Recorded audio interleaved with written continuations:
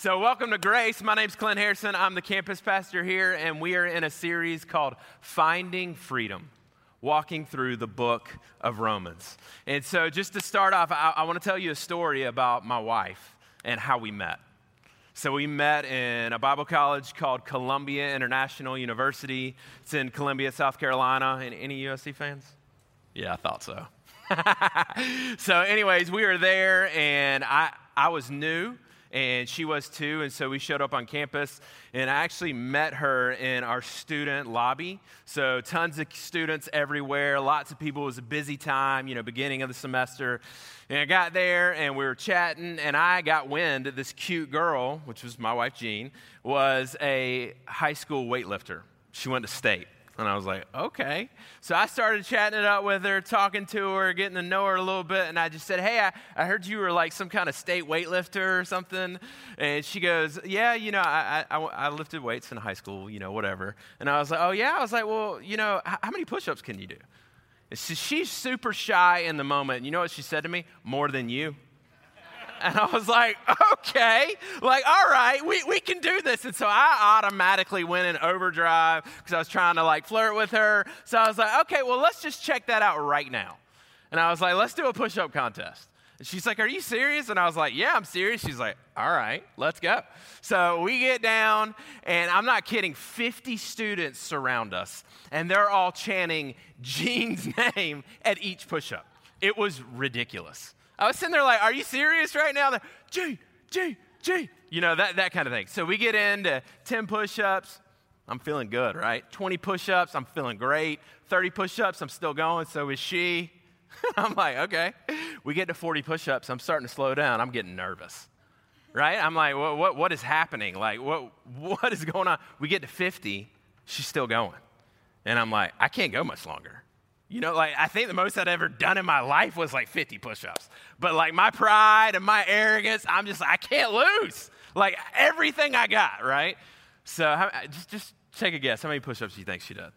Now, these aren't on her knees. These are full-blown push-ups. Wow. Did I hear 300? I mean, she did 61 push-ups. Way more than I'd ever done. I did 63. Just pulled it out. I mean, I was sweating hard. It was the most I'd ever done. I was like, thank you, Lord. So we get done. Here's the thing. I saw her. She was cute. She was strong. And that was great. But as I got to know her, I realized there's so much more to her. She's not just intelligent. She's not just a great person. She's not just cute. She's not just strong. She is the woman who shepherds my heart.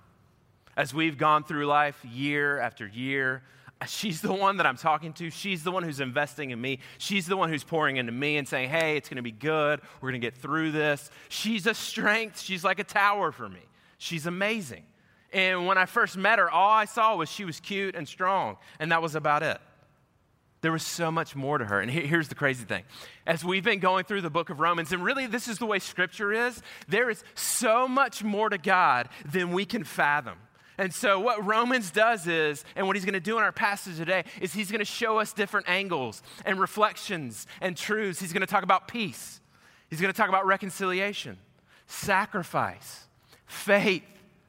He's going to talk about all of these things and how we can see God and experience God and meet with God on so many different levels. And he's saying, I want to invite you into that story. I want to invite you to this amazing God that you think you know, but there's so much more to him. There's so much more to him. And so that's where we're headed today. We're going to see all kinds of angles, and hopefully you can experience the love and the grace of God in our text today. And so we're jumping in Romans chapter 5, verse 1. Before we dive in, I want to give you a little context if you haven't been with us. Chapters 1 through 3, this is very summation. It's all about, hey, we are broken, fallen, and in need of a Savior. And then it starts to turn the corner in chapter 4 where this promise comes that it came to a man named Abraham, and that we, like Abraham, not according to our works, but according to faith, that we could be saved as well, that we could be set free. And then in chapter 5, last week especially, it began to start talking about how we can have hope in God.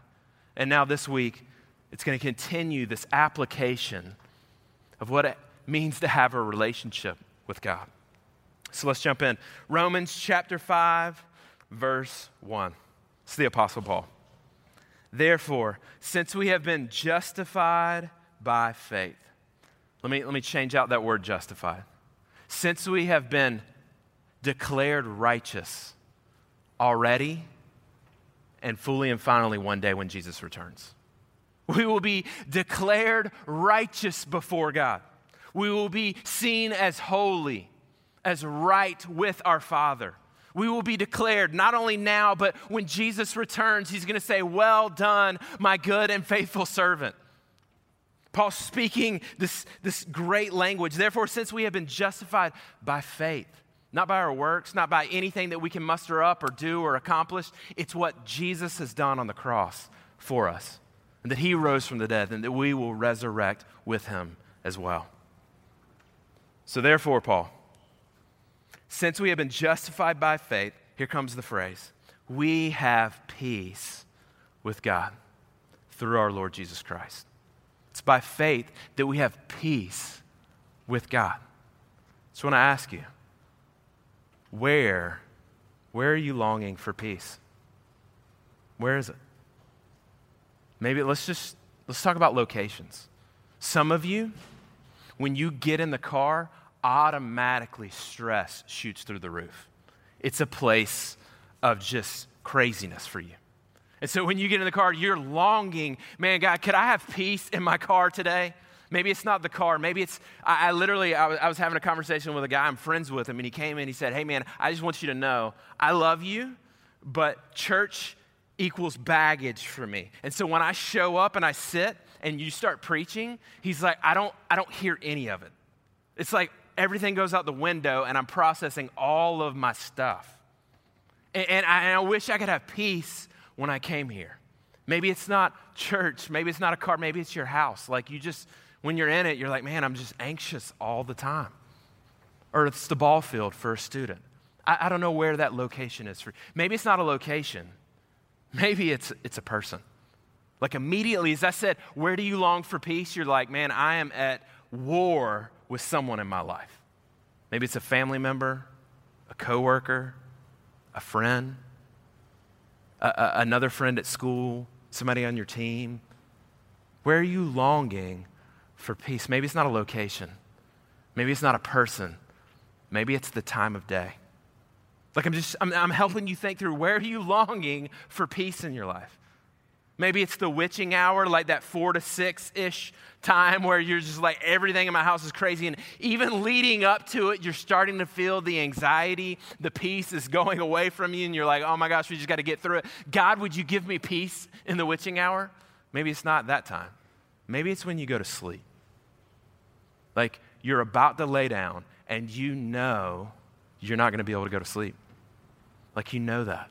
You know you're going to start taking pills. You know you're going to start going through the mantras. You know you're going to start praying out loud. God, would you give me peace? Could I just sleep tonight? Like you just long for the night that you could just lay down in your bed and just, oh my gosh, I went to sleep. That was amazing. I didn't have to do all this stuff. I didn't have to get worked up. Maybe it's not sleep. Maybe it's when you wake up in the morning, you know what's ahead of your day, and you're just filled with anxiety, and you long for peace. Where is it? Where are you longing for peace? Maybe it's not a location. Maybe it's not a time. Maybe it's not a person outside of you. Maybe, just maybe it's you. Maybe it's you. Maybe you're the person who has that internal critic. There's this show that Gina and I have watched, and it's really fascinating. It's about a woman who, and it's getting popular, you know, people are watching her or whatever. It's about this woman who basically franchises the first aerobics video. And so she's dialed in, and here's what's crazy. She's into aerobics, she's into working out, and she has this horrible relationship with food. She's fit physically, and she just binges on food and then gets rid of it. And then when she's stressed again, binges on food and then gets rid of it. And this is where it gets interesting. If you listen to the internal critic in the show, she is so evil and hateful and disgusting to herself. Like the things that she says to herself, I'm like, oh my gosh. Like, how do you speak to yourself that way and then have a normal life? Like it's almost overwhelming. Maybe that's you. Maybe you're longing for peace internally. Like you're just that inner critic. You're constantly being negative and you need to be set free.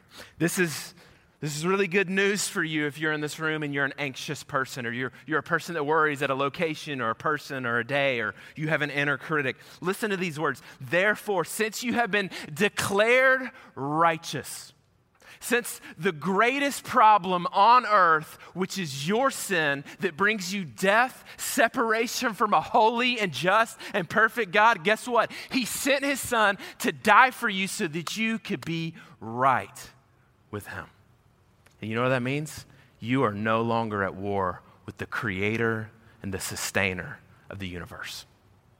That is such good news for you, for me, for those who would put their faith in Christ. Why? We have peace with God. The funny thing is, we long for peace in all of these areas, and the way to find peace isn't to go, okay, I'm going to have peace in my car, I'm going to have peace with this person, I'm going to have peace with myself. No. It's the peace of God that you need. I had somebody recently come up to me, and this is very common. They've come up to me and they've said, hey, listen, Clint, you just got to understand, like, me and God, we're good. He's holy, he's just, he's good, he's righteous, he's all those things. Me and God, we're good. It's all the people. It's all the people. You ever been there? Like, me and God are good, but all these people, I'm not good with them. I'm not okay. Some of you are starting to loosen up and laugh a little. Okay. But like, do you ever feel that way? You ever been there? I hear it a lot. And I sat down with this person. I just said, hey, listen, I just want you to consider this. We have a vertical relationship with God, and we have a horizontal relationship with other people. If your horizontal relationship is a muck, here's my guess. Your vertical relationship isn't as strong as you really think. There's probably something amiss. You probably don't have peace internally with God.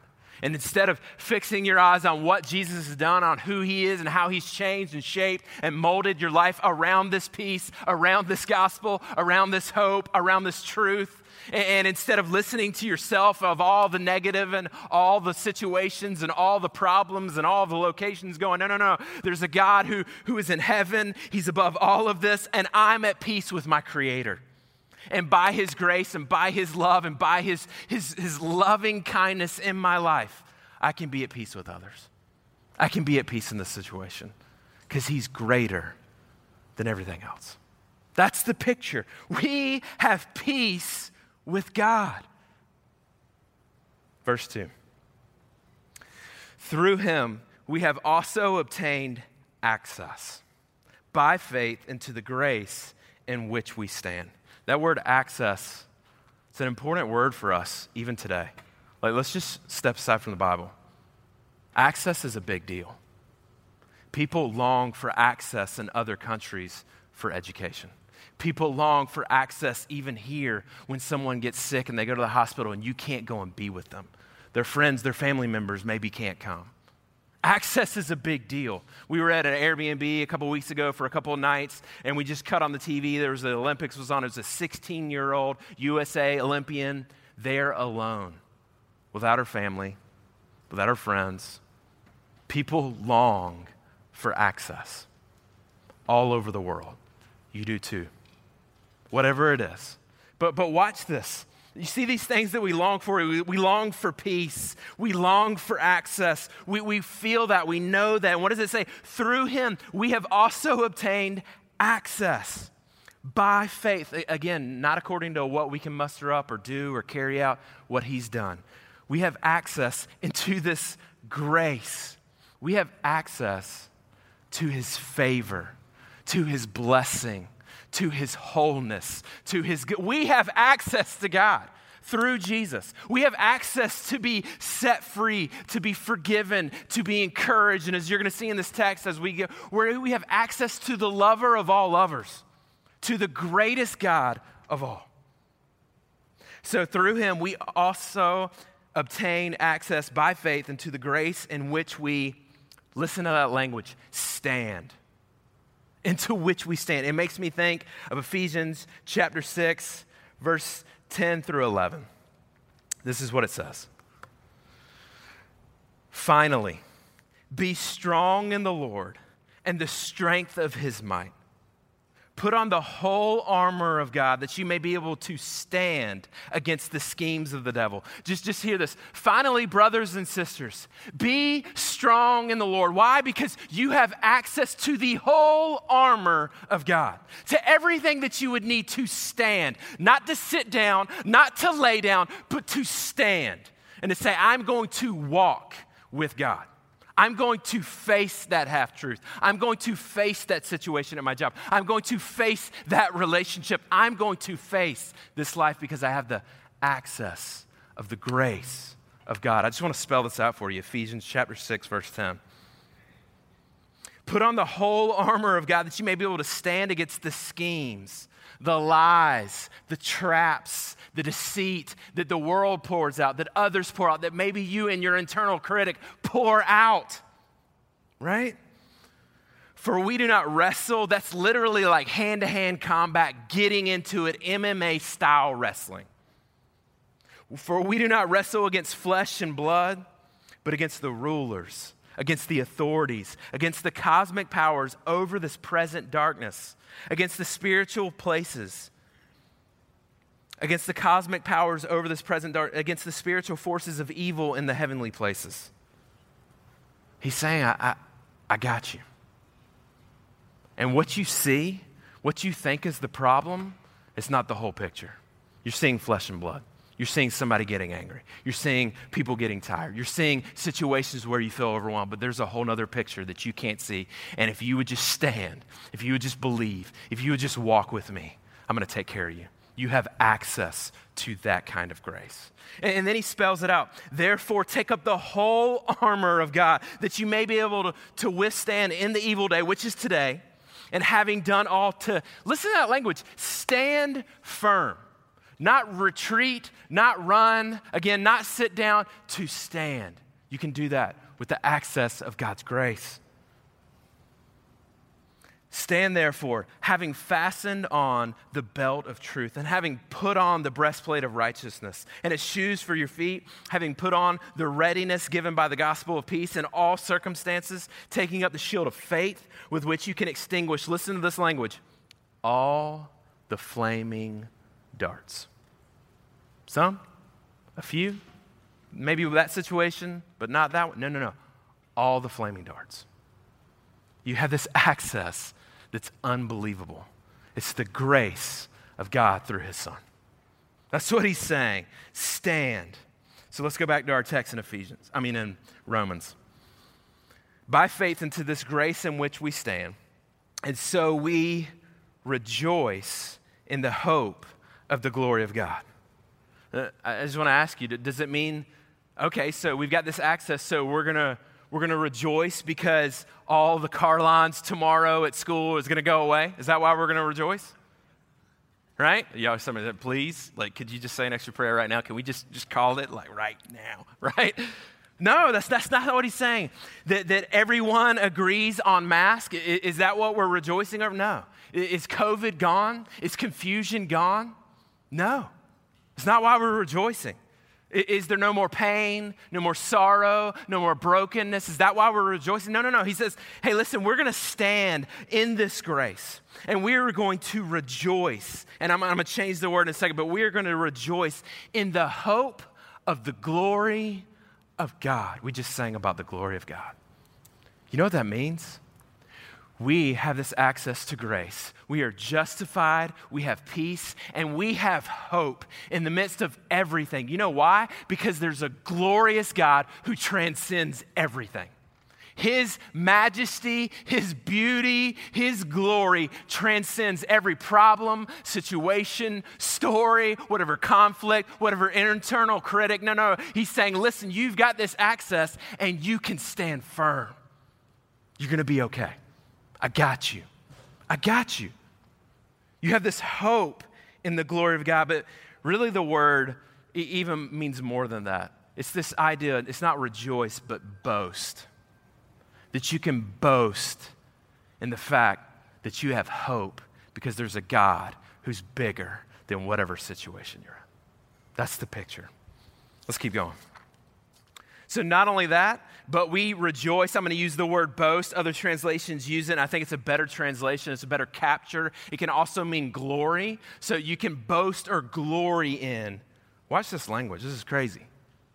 Not only that, but we boast in our sufferings. I'm going to change the word to afflictions. Knowing that suffering produces endurance, and endurance produces character, and character produces hope. Verse 5, and hope does not put us to shame because God's love has been poured into our hearts through the Holy Spirit who has been given to us. So let's just take this. We're going to boast in our afflictions and our sufferings. Strong language. Why? Knowing that we are going to experience the love of God that's being poured out through the Holy Spirit in a way that it does something. It creates character and endurance and hope. Literally, it's creating, it's building, something's coming out of us as we go through these trials, as we face these temptations, as we hit affliction and suffering. Paul is saying, hey, listen, I know I just said I gave you peace and you're justified and you have access, but I know you got real problems. Like, I know you face real stuff and it's hard. And you're like, what do you do about that, Paul? And Paul's like, right here. You're going to experience the love of God in a way that you wouldn't. And you're going to come out stronger and better in many ways. You're going to come out with faith. So I think of my daughter. So 5 years ago, a year before we moved here, we are in Macon, Georgia. I'm going away for a conference for 3 days, church conference. And right before we leave, it's me and my wife. My parents are keeping our kids. Aubrey, like her face just starts... She had been out in the sun all day, and her face, she started to show up all these, like, spots on her head. And we were like, is it like sun, like poisoning? Is it like an allergy? Like she eats something? We don't know what it is, but she's not feeling good, but it's going to be okay. We give her some Benadryl, and we leave. My mom's like, we'll be fine, you know? And so we head out, and we get to the conference, and just to give you a little bit about my mom is the person who, like, the house is on fire, and she's like, I think we should probably leave in, like, a minute or two. Like, just super chill all the time. Nothing phases her. Everything can be falling apart. She's like, hey, you know what I mean? Like, that's just my mom. And so we get a text from my mom, and she goes, hey, I just want you to know, Aubrey's starting to get a little worse, and so we're going to take her to the doctor. And so, you know, immediately my wife's like, what's going on? Like, you know, and I'm like, it'll be fine, honey. We're having a great time, you know, the whole deal. So we get another text, and this time a phone call from my wife back to my mom. My mom said we took her to the doctor, and the doctor thinks that she has scarlet fever. And I was like, scarlet fever, is that still a thing? Like, people still get that? Like, I was thinking that. And so anyways, my mom, Jean, automatically picks the phone, is like, everything okay? And she's like, it's okay. We're going to monitor it. The doctor's on it. Like, she's going to be all right. We're going to give her some meds, the whole deal.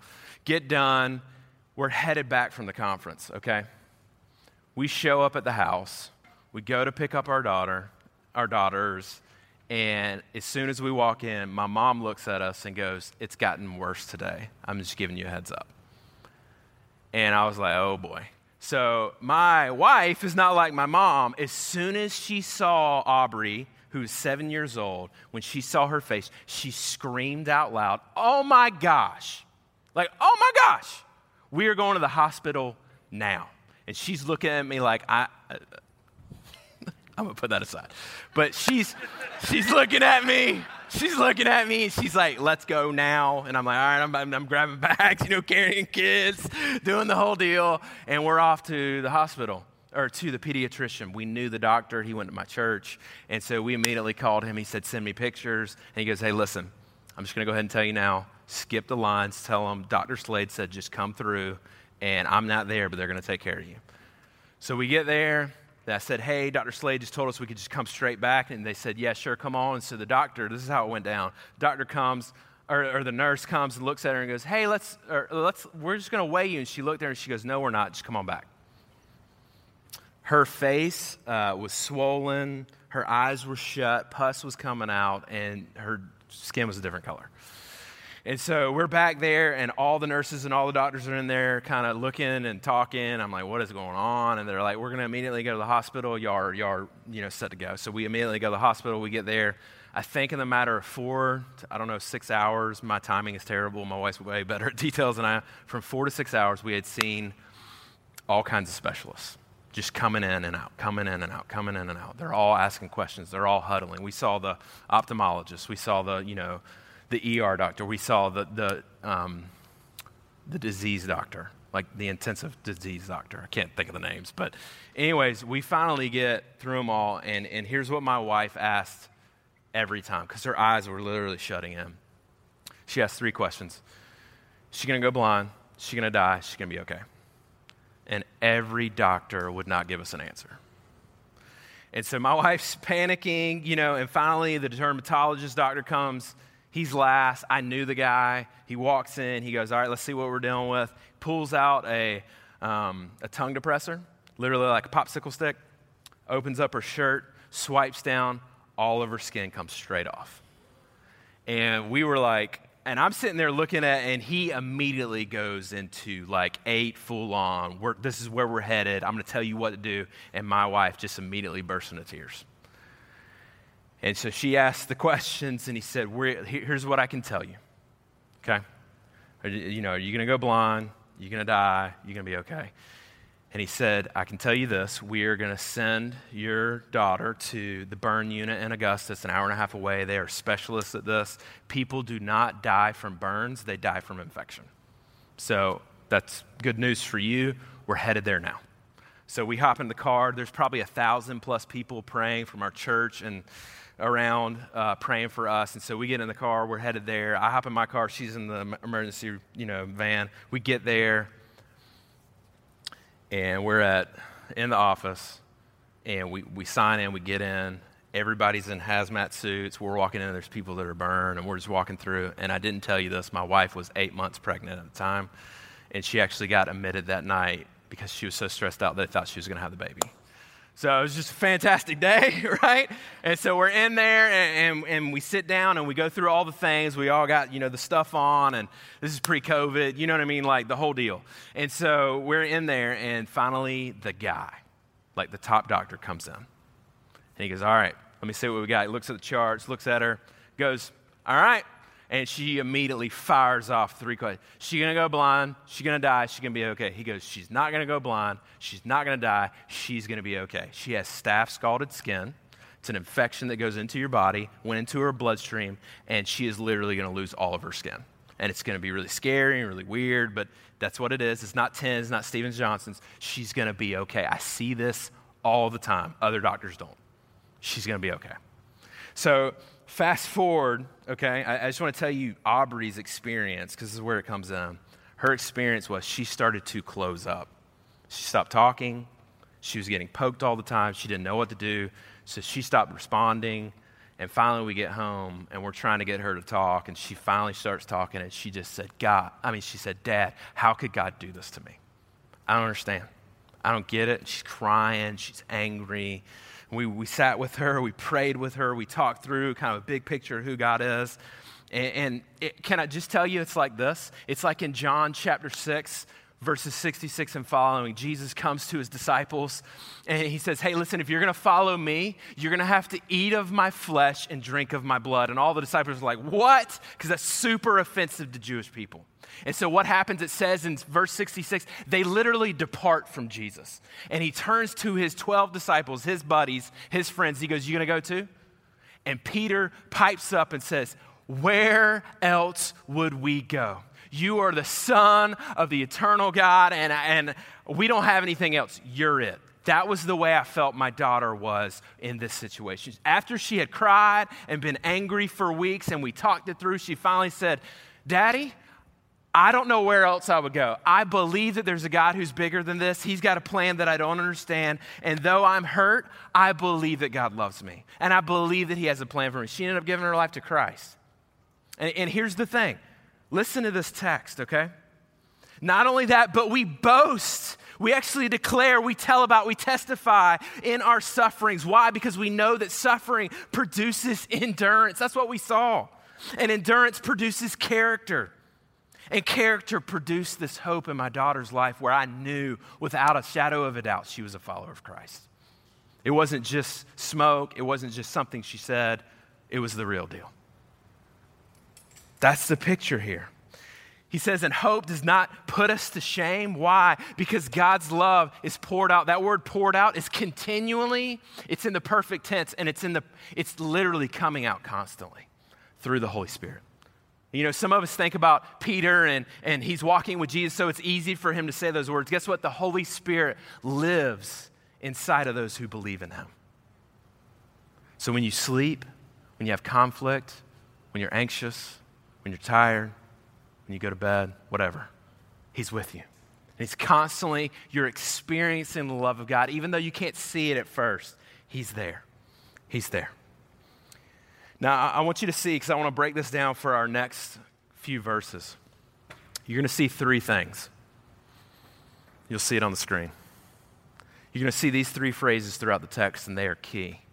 For while we were still weak, while we were still sinners, while we were enemies, he's capturing this picture of who we are apart from Christ. And can I even say, as a believer, we fall in these categories as well. And this is going to apply and shape us. Let's jump into the text. Verse 6. For while we were still weak, while we were broken, human, fleshly, fallen, while we were unable to rescue ourselves, that's what it means. At the right time, Christ died in place of us, instead of us. He substituted his perfect life for our sinful life. We were unable to save ourselves, and he saved us. How many of you, believer or unbeliever, how many of you feel weak, like you're unable to change you? You're unable to change your circumstance. You're unable to change anything in your life, it feels like. While we were still weak, Christ died for the ungodly. Verse 7. For one will scarcely die for a righteous person. It's probably true, right? Though perhaps for a good person, one might dare even to die. Like, it would be hard. Like, I don't know that I want to die for you. I don't really know you, right? Verse 8, but God shows his love again, his love for us, and that while we were still sinners, Christ died for us. They rejected Jesus. They betrayed him. While many of them, listen, think about this. Think about their context. They are actively sinning against God in this space, and Jesus goes on a cross for them. It's crazy.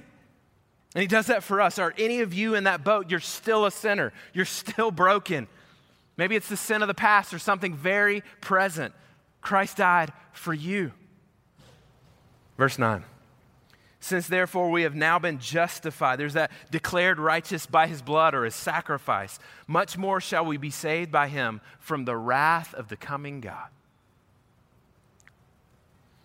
Verse 10, for if while we were enemies, not just helpless, not just sinner, but an enemy. For if while we were enemies, we were reconciled, made right. We've got this relationship that's fixed. We're reconciled to God by the death of his son. Much more, now that we are reconciled, we shall be saved by his life. Both now and in the future, we're going to be with him. You see that hope? You see that victory? More than that, we also rejoice in God through our Lord Jesus Christ, through whom we have now received reconciliation. We were helpless sinners, enemies of God, and he sent his son in our place. It's the love that God has for us. So whatever you're going through, whatever you've done, Jesus is enough. And I want to share this with you. This is from a person, and this is a quote, and I just felt like it captures so well how many of us feel. And this is what it says. This past year, I gave up on God as things were just too hard. A couple of months ago, I decided I needed something. I didn't know what, but my life was an absolute mess. So I figured maybe church was a good option to try. I have a lot of trauma with churches. Honestly, I thought God was done with me and could never forgive me for what all happened and walking away from God himself. This person expressed they're beginning to embrace the love of God again. And that week after week, as they hear messages, as they receive communion, as all the things, counseling, all the things that God is just opening the door of love again, of grace again. And I responded, you do know that whatever you've done, whatever thoughts, whatever actions, whatever stuff you've done, Jesus is more than enough to forgive and change and set you free. That's our hope. That's the truth that we have in Christ, and I hope that you have it as well. Let's pray. Father, we thank you for your word. God, I pray that as we meditate on different angles of you, on different truths of you, God, that we would see you differently and that we would experience your peace and your reconciliation and your forgiveness, and that we would see the access that we have that we've been longing for, the access of your favor and of your blessing and of your grace. And God, that you would encourage this body to follow you, to be renewed by you, to stand in victory because we have you. We love you, Father. In Jesus' name, amen.